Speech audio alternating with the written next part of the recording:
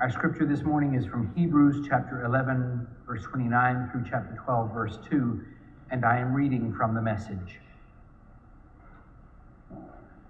By an act of faith, Israel walked through the Red Sea on dry ground. The Egyptians tried it and drowned. By faith, the Israelites marched around the walls of Jericho for 7 days, and the walls fell flat. By an act of faith, Rahab, the Jericho harlot, welcomed the spies and escaped the destruction that came on those who refused to trust God. I could go on and on, but I've run out of time. There are so many more: Gideon, Barak, Samson, Jephthah, David, Samuel, the prophets. Through acts of faith, they toppled kingdoms, made justice work, took the promises for themselves. They were protected from lions, fires, and sword thrusts, turned disadvantage to advantage, won battles, routed alien armies. Women received their loved ones back from the dead. There were those who, under torture, refused to give in and go free, preferring something better: resurrection. Others braved abuse and whips and, yes, chains and dungeons. We have stories of those who were stoned, sawed in two, murdered in cold blood. Stories of vagrants wandering the earth in animal skins, homeless, friendless, powerless. The world didn't deserve them, making their way as best they could on the cruel edges of the world. Not one of these people, even though their lives of faith were exemplary, got their hands on what was promised. God had a better plan for us, that their faith and our faith would come together to make one completed whole, their lives of faith not complete apart from ours. Do you see what this means? All these pioneers who blazed the way, all these veterans cheering us on, it means we'd better get on with it. Strip down, start running, and never quit. No extra spiritual fat, no parasitic sins. Keep your eyes on Jesus, who both began and finished this race we're in. Study how he did it, because he never lost sight of where he was headed, that exhilarating finish in and with God. He could put up with anything along the way: cross, shame, whatever. These are our sacred stories. Many hands make light work. Yes, many hands also make the lights work. Many hands make the baptistry work. Many hands make coffee hour work. Many hands make the mission committee work. Many hands make education for children, youth, and adults work. Many hands make Sunday morning worship work. Many hands make our shared life work. And I'm grateful for your hands.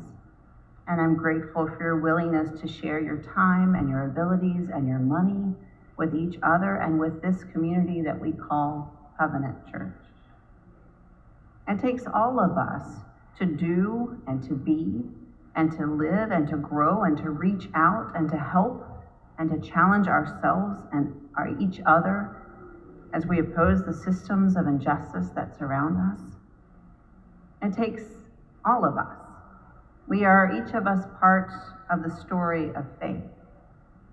We, each of us, here in these buildings, and also in our hearts, wherever we happen to be, in our workplaces, in our classrooms, and in our city, we are the hands that make Covenant Church work. You heard David read from Hebrews today. We don't know who wrote Hebrews, but scholars agree that the original audience were second-generation Christians. These Christians endured tremendous persecution under Emperor Nero. Some of them were imprisoned, their homes and land confiscated, and some of them were killed. The author of Hebrews tells stories of faith to these Christians and to us, stories of faith as a way to encourage, as a rallying cry, as an effort to remind the people that they're not alone. He seeks to encourage anxious people with these stories of faithful people throughout our sacred stories. Sometimes this section of Hebrews is called the roll call of faith. But what does faith mean?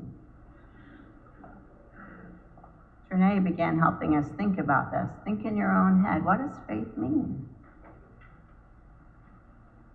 These days, faith is mostly associated with belief. But in the stories of faithful people referenced here in Hebrews, it's not clear what they believe. Consider Rahab. She was not an Israelite at the time that she saves the spies and works for the liberation of her family. There is no indication that she believes in the God of Abraham, Isaac, and Jacob. And when Jesus uses the word faith, it's almost always in miracle stories. When Jesus heals someone, he says, "Go in peace, your faith has made you well." Just before Jesus calms the raging storm at sea, he asks the distraught and fearful disciples, "Where is your faith?" In each of these cases, belief might be involved, but none of the people being healed offers a profession of faith. There are no words of belief in the storm story.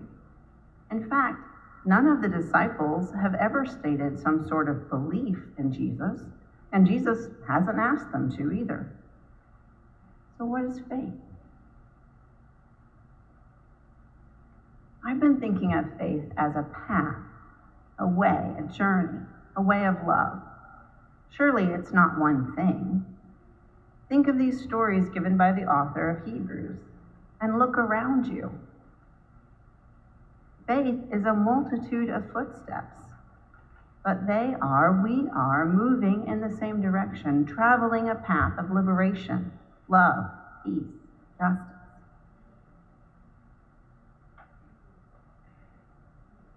The stories that the author of Hebrews tells are stories of many hands traveling the way of love. The many hands that have come before us, and there are many hands, as we know, that will come after. We're not alone. I don't know about you, but some days I feel like I am. And so it helps me to think of Rahab and Gideon and Barak and Samson and Jephthah and David and Samuel and the prophets.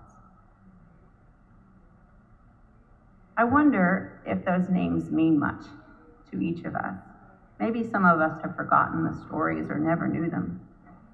Gideon was an altogether reluctant leader. He asked for proof that it was God who was speaking to him. And you remember Samson, right? All that strength, all that weakness. Jephthah, you probably haven't heard of, and that's for good reason. Jephthah made a promise to God, not a promise God asked, mind you, but a promise that he just made up for no apparent reason, that he would sacrifice the first person who came out of his tent to greet him when he returned from battle. And the first person happened to be his daughter. Not a good story. Barak, that's a good story.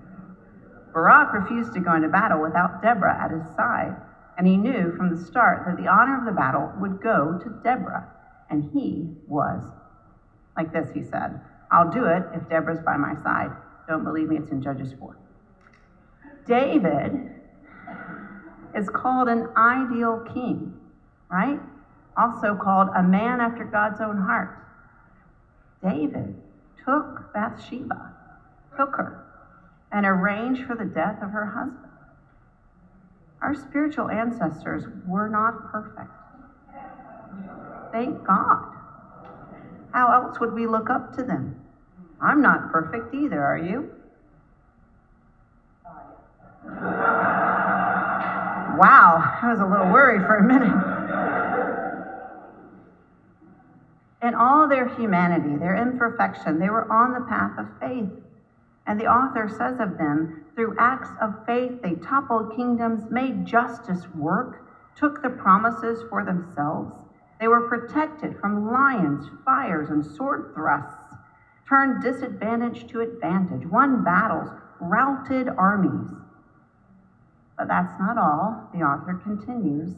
We also have stories of those who were stoned, sawed in two, murdered in cold blood, stories of vagrants wandering the earth in animal skins, homeless, friendless, powerless. The world didn't deserve them, making their way as best they could on the cruel edges of the world. Both. I need these words from Hebrews. Some days I feel despair. Some days I feel desperate. I feel like there's so much pain and destruction, and I don't know how to help, how to keep going, how to do what's mine to do for the realm of God.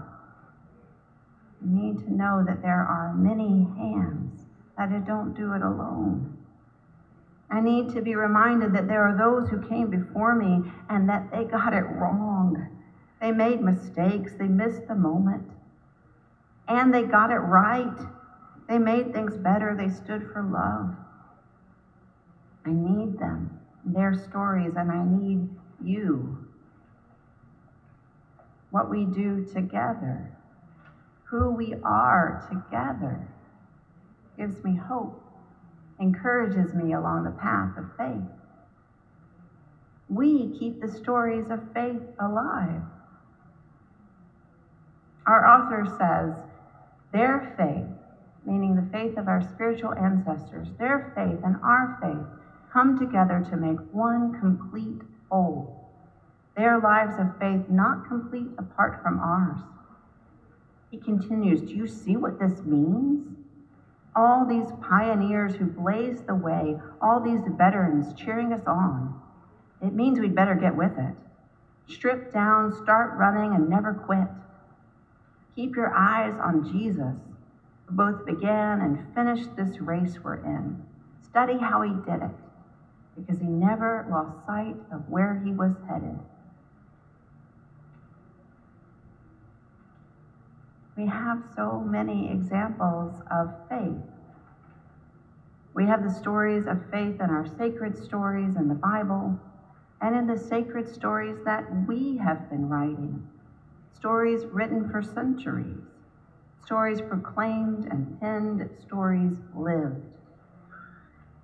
Their faith and our faith together to make one complete whole. Their lives of faith, not complete apart from our lives of faith. Many hands, my beloveds, many hands. All of us together, sharing resources, our time, our abilities, digging in the garden, teaching and working on committees, folding bulletins, singing in the choir, sharing our money, mentoring our teenagers, playing handbells, feeding LGBTQAI children and youth at Grace Place, helping our refugee family, being an usher, writing cards of care, and so much more. Just gathering here with each other. We are living embodiments of faith. We are the many hands of the faithful. Amen.